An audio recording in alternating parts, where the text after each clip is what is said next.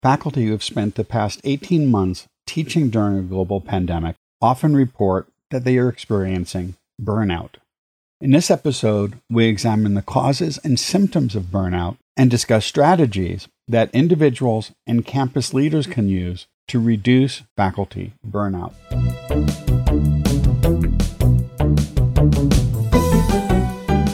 Thanks for joining us for Tea for Teaching, an informal discussion of innovative and effective practices in teaching and learning. This podcast series is hosted by John Kane, an economist, and Rebecca Mushtare, a graphic designer. Together we run the Center for Excellence in Learning and Teaching at the State University of New York at Oswego.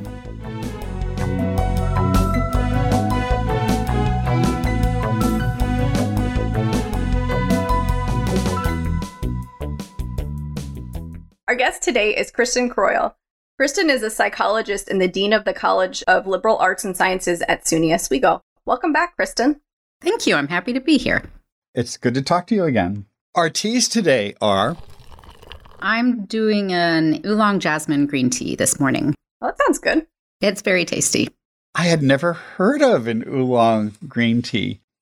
Actually, it is one that I snagged from a university event. They're the ones that show up on the tea tables when there's occasional tea. So I grabbed it off of the Provost Council meeting yesterday. It's good to use the actual university resources that are available. It is tasty, though. I have just an Irish breakfast this morning. And I have a black raspberry green tea from the Tea Republic, which I got from our office, and it has not gone bad. It's one of a few that have not gone bad during the year and a half that we were away. It still has flavor and has not completely deteriorated to dust. That's good. It tastes wonderful. Yeah, when your tea starts tasting like dust, we've had a guest who mentioned this. We're good. Yes. So we invited you here today to discuss the topic of faculty burnout. What are the symptoms of burnout? I'll preface this by saying that much of what we're going to talk about today is based on the research of Christina Maslach, who's an emeritus professor at UC Berkeley. And she's been working on this topic with her collaborators, such as Michael Leiter, since the 1980s. So as an international authority, much of what we know about workplace burnout is really based on her research. And we owe a debt of gratitude to her. Absolutely. One of the things that Dr. Maslach has looked at is what characterizes burnout. And there's a specific definition. Actually, the World Health Organization just a couple years ago added burnout to their compendium of areas of concern. And it's important as we talk about it to recognize that they added it in a way that's consistent with her research, which is that it's a, quote, occupational phenomenon. Meaning that it's a characteristic of the workplace and the fit between the workplace and the individuals in the workplace. It's not an individual problem. It's not a mental disorder. It's not individually diagnosable. And it's experienced individually, but it's experienced individually because of the workplace situation. So as we talk about it, we're going to be often talking about the individual experience of it, but we can keep in mind all the time that even though it's about the individual experience, it's not an individual problem. It's a workplace problem. And the way that burnout is characterized is in three components that people experience. One is exhaustion. And of course, all of us will recognize all of these things because these are normal human experiences. It's just when they come together in kind of a toxic combo that it becomes burnout. So the first one is exhaustion. Feeling emotionally drained and physically exhausted by work on a consistent basis. The second one is cynicism, feeling callous, for example, or not caring what happens at work. And sometimes faculty who are feeling particularly cynical, you'll hear this in the way they talk about their students and their colleagues. A student will come to them with a tough situation, and they'll basically be communicating, I don't care what is happening to you in your life. All I care about is what I need to accomplish, which is an experience of cynicism. The third characteristic is a feeling of ineffectiveness, feeling like you're not accomplishing worthwhile things in the workplace, or kind of a decline of professional efficacy. An example of this for faculty is feeling like no matter what you do, your students are not going to learn, that you can't be helpful to your colleagues, that in the past you may have felt like a resource and that you could accomplish something in the workplace, and now you feel like you don't have anything to offer. And it's important to think of those together as an experience of burnout and not as the God's truth. For example, in feelings of ineffectiveness, that's a feeling, a perception of ineffectiveness, a subjective experience. If someone feels like they don't have anything to offer, that doesn't mean they actually have nothing to offer. If they are feeling cynical, it doesn't mean that their colleagues and their students actually don't matter, even if they have that feeling at the moment. If they're feeling emotionally exhausted, it doesn't mean that they don't have reservoirs underneath that. So this is a subjective experience together. And yes, people can feel different combinations of that. The way that Dr. Maslach looks at it, if you have all three together that are relatively high, that's burnout. If you have more one versus another, they don't characterize that in their research as burnout. But of course, we're really talking more about the subjective experience. If you're completely exhausted by work, but you're not high in cynicism, it's still not a very pleasant experience, whether or not in a research setting that would be called burnout. So as we're talking about burnout today, some faculty might say casually, I feel really burned out, but maybe don't really fit that definition, but might be really experiencing high stress or feeling really overwhelmed. So as we're talking about things today, are the pieces of advice that we talk about things that'll help those individuals as well? Or is there a different set of characteristics or things we should be thinking about? Oh, absolutely. It will absolutely be helpful because as we're talking about it, the experience of burnout is a subjective internal experience. And just because it's defined one way in a research setting doesn't mean that someone can't say to themselves, boy, I am really burned out. Totally fine. I mean, we use similar words like I feel really depressed when clearly we're not experiencing clinical depression. It's a subjective mood state of feeling sad and maybe losing some interest for a little while, but it's not at kind of a professional definitional level. It doesn't really matter. For the individual, if you're saying I'm feeling burned out, yes, absolutely. All of this stuff will still apply. What are the causes of burnout?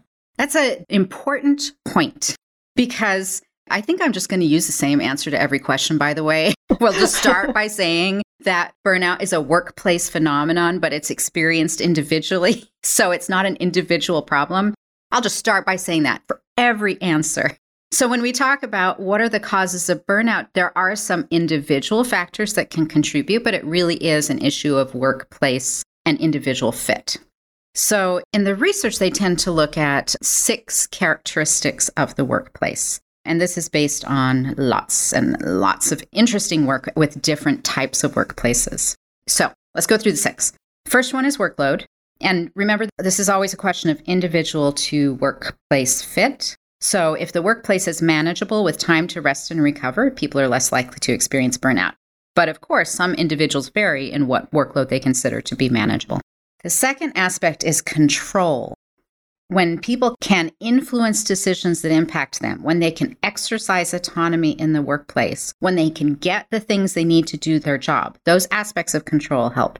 Now, people on the podcast should know that even though we're doing this remotely, we can see each other's faces. I like the nods I'm getting here. That when you feel like you can influence the things that you need to do your job, that aspect of control can reduce burnout. The third one is reward, that there are rewards that are commensurate with the work. And sometimes those rewards are specific to the individual needs. Financial rewards, institutional rewards, social benefits, the whole slate of rewards. We know that being underpaid does not help, but also never being told thank you also doesn't help. So making sure that there are a slate of rewards that are commensurate with the work and commensurate with the needs of the people who work there.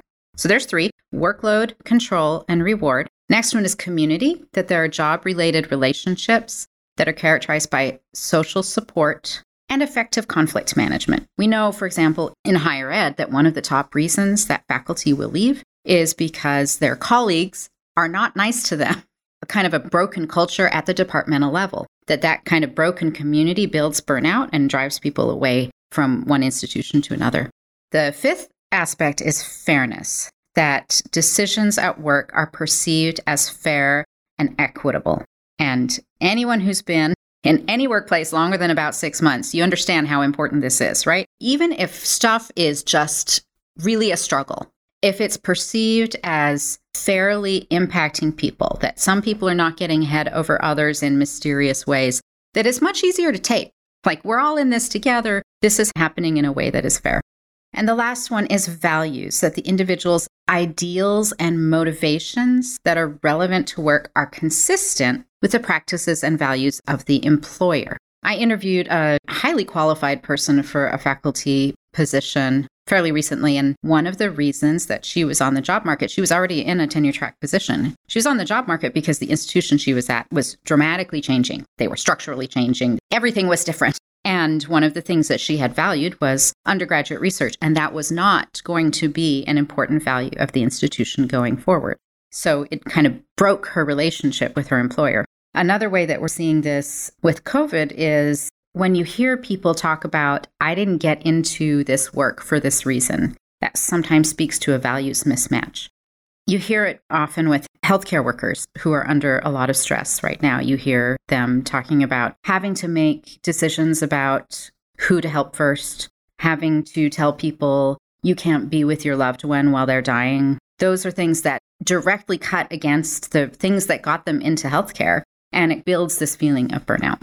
So those are the 6 aspects: workload, control, reward, community, fairness, and values. And those pieces, the mismatch between the individual and the workplace in any of those areas can dramatically contribute to burnout. And I think the pandemic may have affected nearly all those categories. Could you perhaps talk about some of the ways in which the pandemic may have affected things like control and some of those other issues?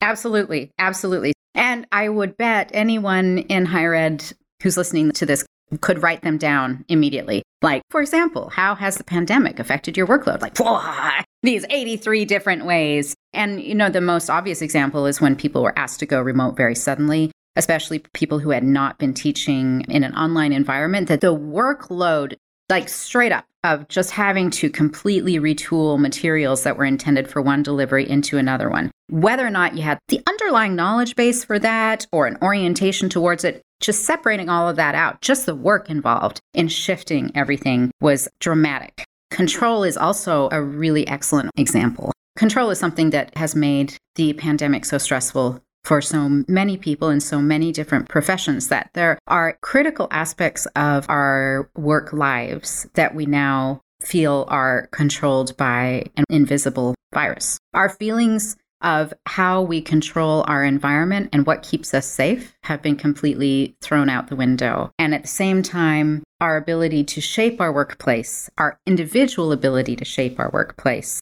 to maintain that sense of control has also been completely thrown out the window. I know there were some faculty who would have preferred to stay face-to-face even when we moved things remote, whose sense of risk was low and were upset that they had to make that change. And that there are faculty who would much prefer to stay completely remote now, even though institutionally that's not always a choice. Especially across the country, different institutions are in very different places where faculty may not have as much control as they would typically have over how they're delivering their classes, how they're interacting with their colleagues, how they are interacting with their students. And when you're talking about something that is a literal existential threat, that is terrifying in a way that I can see would dramatically increase this loss of control and experience of burnout. And we could talk about all the other ones as well. But those are certainly the big ones, I think. And I think Rebecca and I have both experienced those as well in different ways, but it's been a challenge. Absolutely. I also think that from some of the things I hear from colleagues in other states, some legislatures or boards that have gotten very involved with how universities are delivering their classes, I think that also contributes to burnout for both faculty and administrators, where you think you're doing the best thing you can, and then somebody who has no idea how you're doing your job or how a university works says, no, this is the way we're going to do it. That can be a crazy-making experience. Rebecca and John know that I relocated to New York just 2 years ago. I'm happy to be in New York, where universities are empowered to make more of their own decisions than in some states. And my heart goes out to our colleagues in some states where they have been prevented from making decisions that they think are good for their students and for their faculty. That was a topic we talked a little bit about last week in the episode dealing with legislatures affecting what topics are allowed in the classroom. Exactly. Can you talk a little bit about the relationship between burnout, the workplace phenomenon, and discussions around work-life balance? Yes. Work-life balance is a really fraught topic, isn't it? On the surface of it, it seems like this great ideal that we're all shooting for, right? That we can hit some individually adjusted perfect balance. But underneath it is all of this social baggage of who is positioned in a way to be able to achieve what is more of a work-life balance, who is socially and economically positioned in such a way as to have that be almost a completely unattainable goal, all of that kind of stuff. So I think that there are similarities to kind of pushing for the ideal work-life balance and the concept of burnout, because work-life balance is also experienced individually, and there are aspects that you can individually control, but it is also a workplace phenomenon. So I know we've seen in the news, for example, that China is having conversations about the 996 work week. Have you seen this? The 996 work week is the idea that you should work from 9 a.m. to 9 p.m. 6 days a week. And this is an ideal that is pushed in some companies. And finally, in China, people are saying, wait, no. That sounds horrible. This is not good for people. Like, they collapse from exhaustion and illness. So we can say that work-life balance is an individual ideal, but at the same time, there are workplace variables that push people in one direction or another. That's in a broader sense. It's hard to hold that kind of dialectic in mind, that the work environment requires this of me on the one hand, but on the other hand, I still have control over many aspects. How can I exercise and grow that control in a way that can help me to live a healthier life? That those two things are both simultaneously true and need to be kept in mind at the same time. So burnout is a great example of that. Burnout is a workplace phenomenon that is best addressed institutionally or across the workplace culture. But at the same time, individuals maintain control over various aspects of their lives. And how do you focus on the pieces you can control and make the most of your areas of influence over your own life, over your own time, over the way that you're allocating your energies and your emotions? Since most of our listeners don't have control over the workplace environment to the extent that they might like, what can individuals do when they're faced with an environment where they're feeling these types of pressures? So one thing that helps me to keep in mind is those three components of burnout: exhaustion, cynicism, and ineffectiveness. And I know for myself that when I am edging towards burnout, ineffectiveness is one of the first things that I start to feel. I start to feel like I don't have anything to contribute. And I recognize that that's a sign of burnout. And I tell myself that I actually do have things to contribute.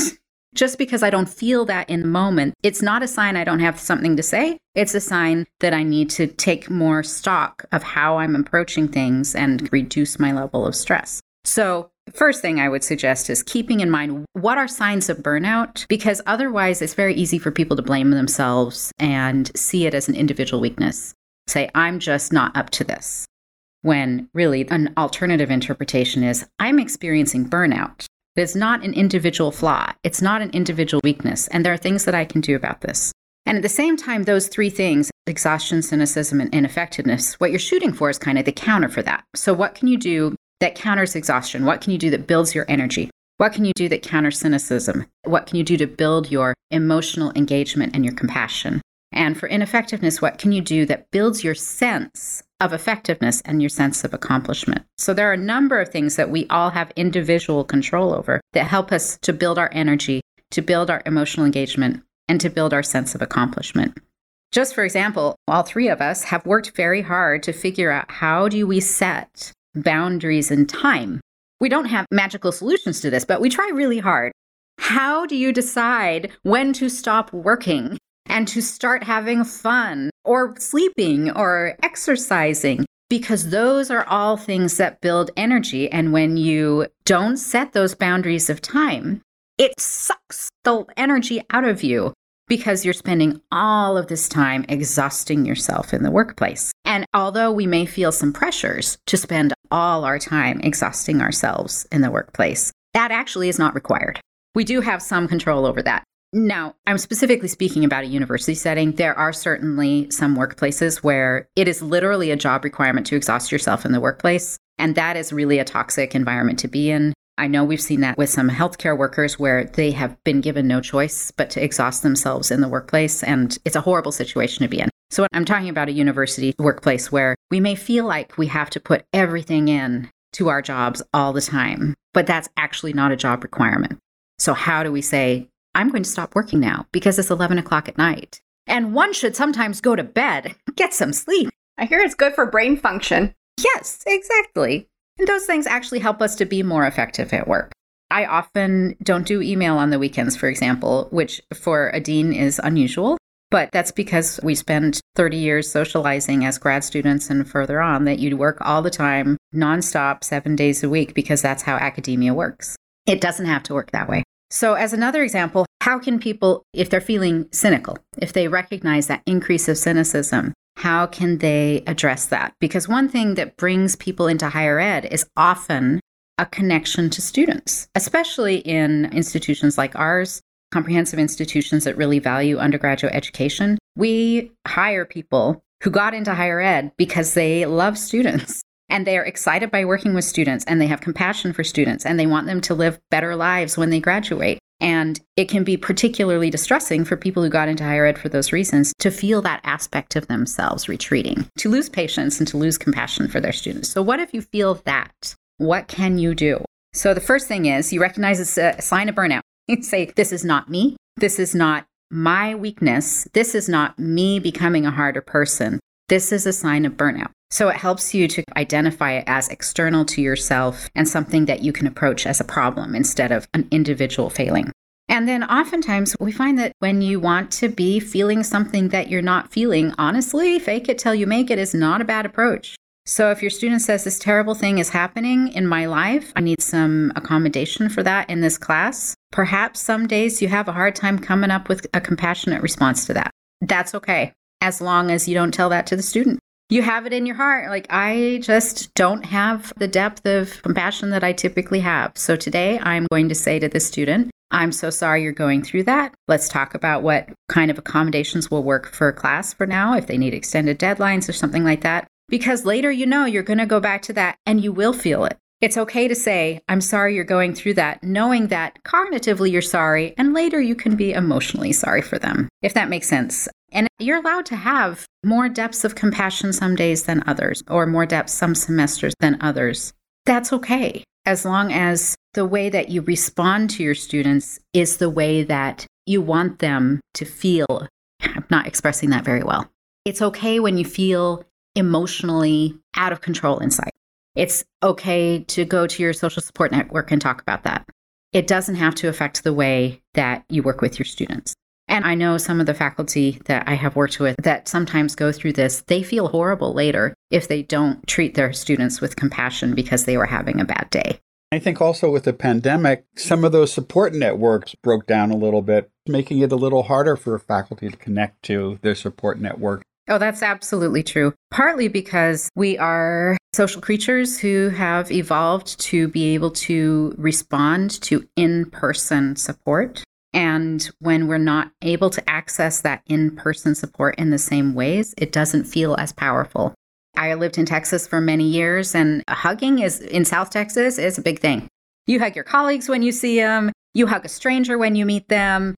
There's sometimes a little cheek kiss in there. You hug when you're happy. You hug when you're sad. There were like 80 hugs in my professional day when I worked in Texas. And if you're used to that level of both physical connection and social connectedness, and that is suddenly withdrawn like it has been in the pandemic, it's very difficult to feel the same kind of level of support. Plus, many people in higher ed, we get our professional support from colleagues that we feel friendly with, but we're not close enough friends that we would seek each other out if you have to work at it. So like going to a department meeting, the meeting may not be that fun, but seeing your colleagues can be a highlight. Like, how are things going? But you're not close enough friends that you actually seek each other out outside of that. During the peak of the pandemic, those kinds of relationships were very difficult to maintain because you weren't having those kind of casual, informal social interactions. They had to be planned and scheduled. Is this going to be outside with masks, or is this going to be in video? And without having a social support network that was that strong, much of those kind of collegial connections just melted away. And I think all of us have seen the effects of that on the social loosening between colleagues and how it shows up in email and how it shows up in, like, people are just kind of rude to each other sometimes because they haven't seen each other and they haven't rebuilt those social connections. But I should be talking more about how to build a defense against burnout. So we talked about setting time boundaries. I think that's really important. Another aspect that, okay, it's going to sound individual, and it is individual, but remember, burnout is a workplace phenomenon. Didn't I say that? I would say that over and over. One of the reasons that burnout can be so damaging is that it physically stresses you and it can set you up for health impacts.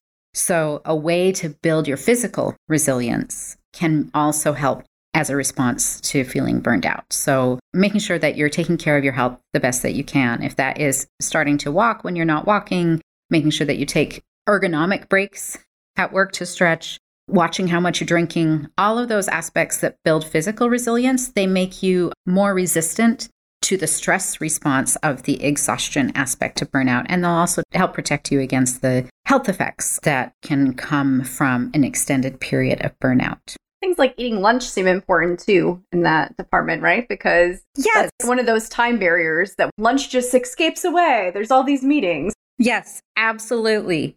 Absolutely. I had a wonderful colleague that I worked with that was so committed to students.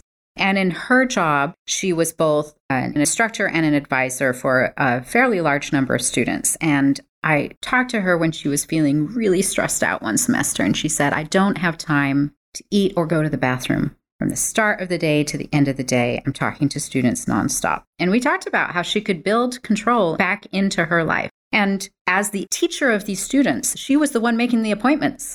And they would come with a question, but she would set the agenda of how you address that. So it's not good for your students to see that you don't eat and go to the bathroom. It's okay to say, I've been talking to students for 2 hours. I need to take a restroom break. I'll come back in 10 minutes. That's okay. It's also okay to say, I need an hour here for lunch because I also need to kind of disengage.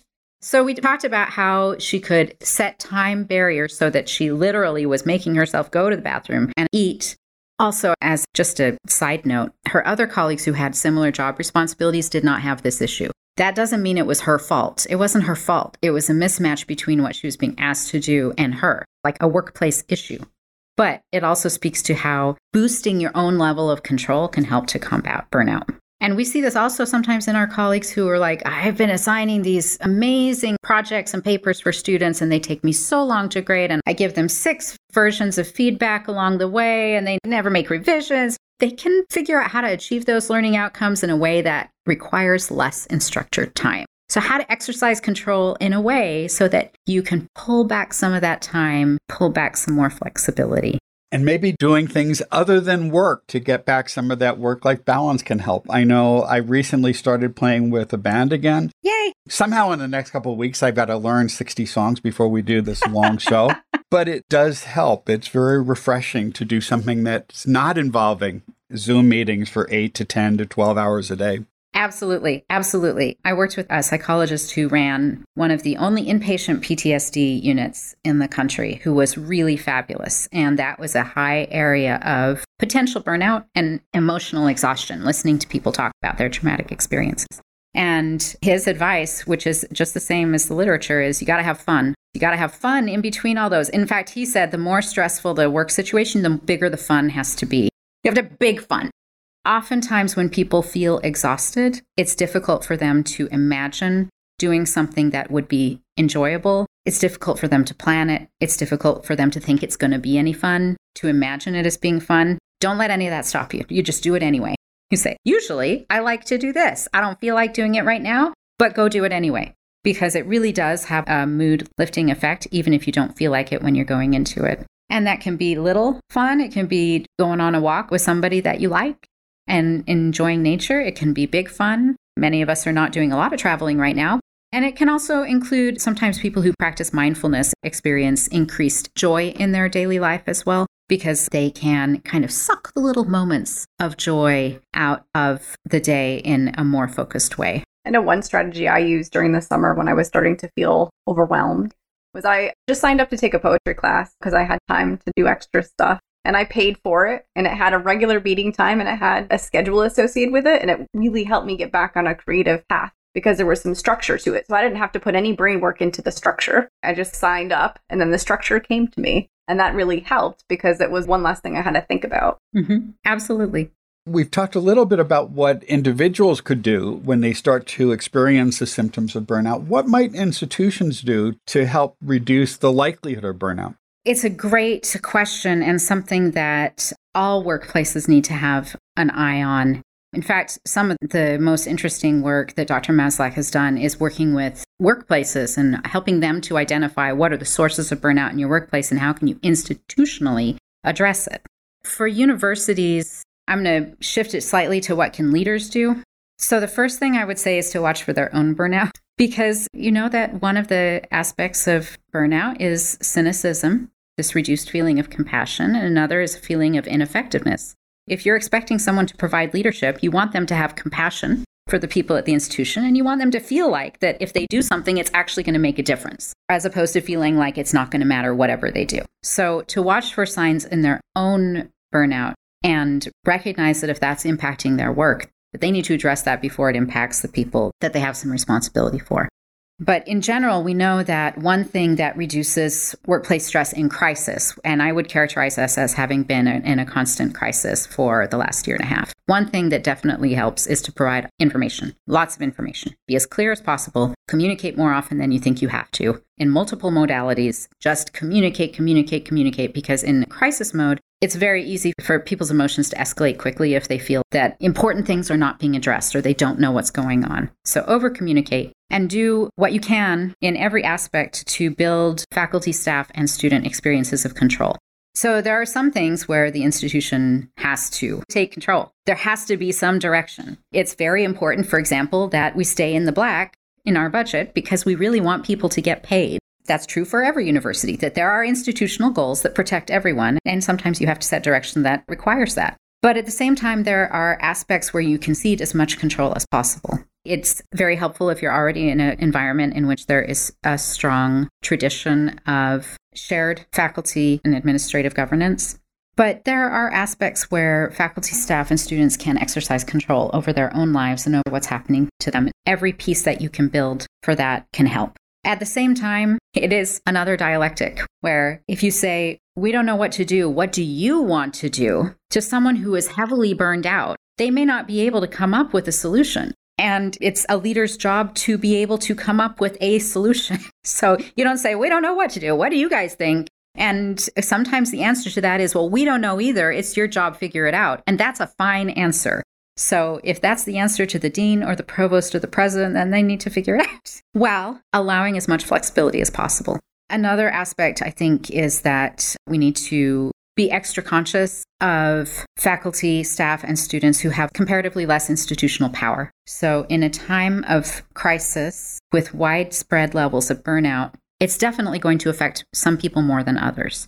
And those people are often on the margins of having a voice or having power to create institutional change. There are people who may be already under extra stress because of low pay or because of discriminatory experiences in their department or inequitable workload assignment. Those people are already getting the short end of the stick and may be more prone to burnout because of it and may have less power to say anything. So it's an institutional responsibility to be extra conscious of those voices, to go the extra mile to find out what their perspectives are and to build them into whatever we can do to, again, build experiences of control. And finally, I think all of us should be practicing compassion as much as we can. We may not agree. That's okay. Higher ed is really good at having disagreements. We have disagreements about ideas. We have very fundamental disagreements about policy. That's okay. We can even say, like, this person is super freaked out about going into the classroom right now because of their own assessment of risk that is completely independent of anything else. And this person is not. That doesn't mean one of them is right or wrong. It means that their own perceptions are different and that we should have compassion for people who have different perspectives and what is happening in their lives. I recognize that that list is too global. I would really like to say, here are these specific things that we should do, but it does differ by institutional context. In terms of specific, though, I think communicating as often as possible in multiple modalities and making sure that voices are in the room. Those are two specific things. When decisions are being made that affect their lives, faculty, students, and staff should be in the room so their voices can be heard, so that they can exercise as much control as possible over their workplace situations. Sounds to me, too, based on what you were saying, Kristen, is that when we're thinking about faculty or staff voices that need to be in the room. It's not just tenured faculty or full-time faculty or full-time staff, but people that are on a range of situations, from those who might be really part-time to those who have been really established at the institution and have been there for a long time. Absolutely. Absolutely. And doing it in such a way that, this is, I think, a tricky part. Adjunct voices, for example, are very important in determining how to move forward in ways that affect adjunct work. But at the same time, we don't want to burden them with extra service requirements of serving on a bunch of committees, or put them in a position where they feel that their contracts are already unstable. If they speak up and say something, are they going to lose a potential adjunct contract in the future? So it's a hard line to walk, but it doesn't mean we shouldn't do it. There is a way to make sure that untenured faculty, both part-time and full-time, have a voice in determining how the institution moves forward. Some of that sounds like anonymity might sometimes be important to providing some feedback, especially with part-time faculty. That's an excellent point. Maybe they can't be in the room, but we can certainly ask them for feedback in an anonymous platform so that we have at least a representation of their voices in the room, even if they're not there. Absolutely. And I appreciate the unionized environment in New York, where there is an alternative pathway to provide input, where people can feel protected in a different way. Anonymity is one good way of providing that feedback, but also having a sense of trust that what you say will be taken under consideration seriously. And I think our campus has done a pretty good job with that compared to what I've heard from many other campuses.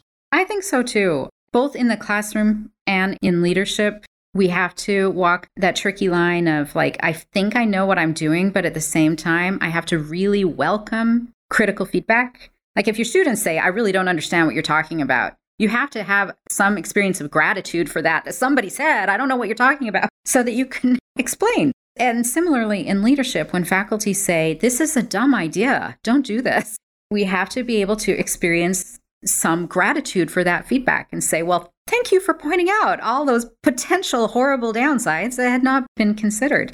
So cultivating that attitude of trust and safety, because then you, on the one hand, you get some pretty negative feedback sometimes. So you suck it up. But at the same time, you need to feel grateful for that negative feedback because it really does make the institution a better place. One aspect that we didn't touch on, I just want to pop in higher ed, full-time faculty more than part-time, but full-time faculty of all ranks tend to have somewhat more control over their assigned work over time than in other workplaces. And that is another way to combat burnout in the long run. So if you say, I have been doing the same thing for years and I just can't take it anymore. There's so much interesting stuff that can be done at a university. If you've got a better idea of how to spend your time, probably somebody's going to let you do it. I worked with a wonderful woman. I will give her a shout out, even though I don't think she'll hear us.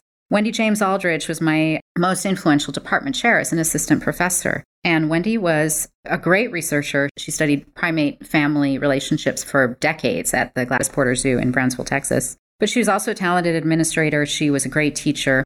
And she told me one day, when I just get tired of dealing with students, after years of a heavy teaching load, I go be department chair. And then I do some stuff and I push some paper around. I take care of faculty. And then when I get tired of dealing with faculty complaints and paperwork, then I went to chair the faculty assembly and did that for a while. And then when I got tired of that, then I went back to full-time teaching. And this is over decades of a career. And it's a really great example that when work seems like a slog, you can actually change. If you have enough control, which in higher ed we often do, you can actually change the proportion of your time. And every university, I would hazard a guess, has some great faculty who are leading a center somewhere. And they often do that when they were doing one thing and being very successful at it and thought, hey, I would be really interested and excited to do this other thing. Then you do that for a while and you say, hey, you know what would be interesting? To do a different thing. Because I like to learn, I like to grow, you do a different thing. And in higher ed, we can actually do that. In many workplaces, that is not really an option. And I'll say it again, as dean, I can say there are so many things that need to be done that if someone comes up to me and says, I have this idea, I want to do this really interesting thing that needs to be done, there's usually a way to make that happen because we need a lot of stuff to be done. So I'd also suggest that people think about both control in the short term. How can you control your time and how you're spending your time and allocating your emotional investment? But also think about control in the long term. If you're tired of what you're doing and your institution gives sabbaticals, take a sabbatical, move in a different direction, apply for a leadership position, write a grant. Those are all things that actually can help refresh people's sense of engagement with their workplace. It's interesting to me that sometimes the solution for burnout is not less work. It's different work. I'm definitely someone who has had a lot of different interests and jumps around and does all kinds of different projects, from research to creative work. Oftentimes when I'm feeling particularly ineffective, I will listen to the podcast or do a good hour of development, because that kind of learning helps to re-engage me emotionally. And then I don't feel so ineffective. It's like, hey, those are good ideas. I have ideas. I am thinking about these ideas. I now have a little rejuvenation of energy. And I think a lot of academics are that way. We get turned on by learning, and we get turned on by stretching and doing different things. I know that's something I've enjoyed about the podcast. I've received a lot of inspiration by the suggestions from our guests. The main problem is trying not to implement too many of them all at once. All at the same time. Yeah. I know one of the lessons that I tucked away from that poetry class I'd been taking was the idea of generative reading. And that's really what you're talking about. Yes. Consuming something else from some other folks to be exposed to new ideas, to remind yourself that you also have ideas. Yes, absolutely. I'll add one other strategy. Oftentimes we find people to hyper-focus on their areas of weakness and say, I'm so stressed out, I have to get better at these 28 things. And oftentimes that kind of focus actually doesn't help. It can be much more helpful to focus on your areas of strength. Say, you know what? I'm bad at these things, but I'm good at this stuff. I'm going to do this stuff I'm good at. So, for example, I am not good at writing by myself. I have never been good at writing by myself. I find it completely unrewarding. If I had a deadline, I would usually hit it. But if I have a collaborator, I can write, because the social motivation is much more interesting to me. A commitment device, as we talked about on an earlier podcast. Exactly. I also find writing articles to be really boring, but I can write a grant with no problem, because I see the impact it's going to have, and that is much more motivating to me. So I could spend my career beating myself up for being bad at writing articles by myself, or I could spend my career saying, you know what, I like to write grants with a team, something that will make a difference. And that's less frustrating for me. It's much more rewarding. It has a better impact for the institution because I'm actually doing something that I'm good at, as opposed to just trying to build what I'm bad at. We spend so much time trying to say, I am bad at this, I should be better. Well, that's actually not very helpful. So the next time you find yourself thinking that, you can say, wait, what am I good at? I'm going to focus on that instead. And that can also help to combat that feeling of exhaustion, because you're always trying to remediate what you're bad at and being tired and being worn out. What are you good at? Where will you find that energy? What gets you intellectually engaged again? Sounds to me like in tenure, promotion, retention practices that a focus on contributions made by an individual rather than specific kinds of contributions, like contributions that are a good fit for the individual and the institution, would be something worth rewarding and emphasizing. Absolutely. And we see that at the associate professor level. How can we kind of spread it more to the assistant professor level, where when people are promoted to associate and given tenure, sometimes they blossom in an unexpected way because they don't feel so much pressure to be evenly achieving across multiple areas. So we always wrap up by asking, what's next? What's next? That's a good question.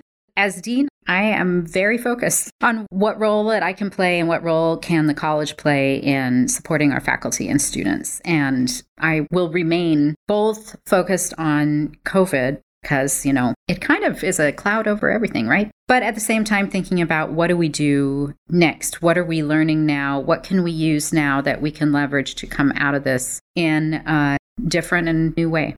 How about you two? It's always an adventure, right? Yes, it is. Yes, it is. Well, what's next? I'm going to learn my new job, which is the Associate Dean of Graduate Studies at SUNY Oswego.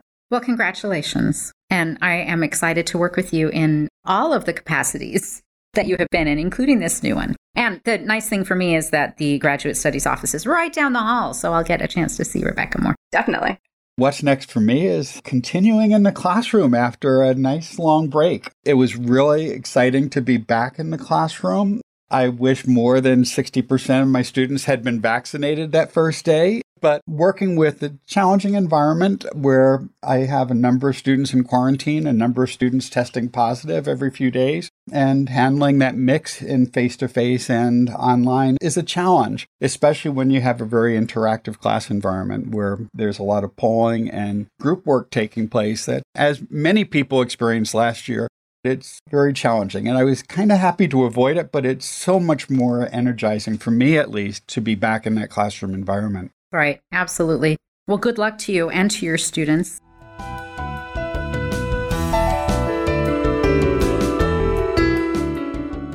If you've enjoyed this podcast, please subscribe and leave a review on iTunes or your favorite podcast service. To continue the conversation, join us on our Tea for Teaching Facebook page. You can find show notes, transcripts, and other materials on teaforteaching.com. Music by Michael Gary Brewer. Editing assistance provided by Anna Croyle.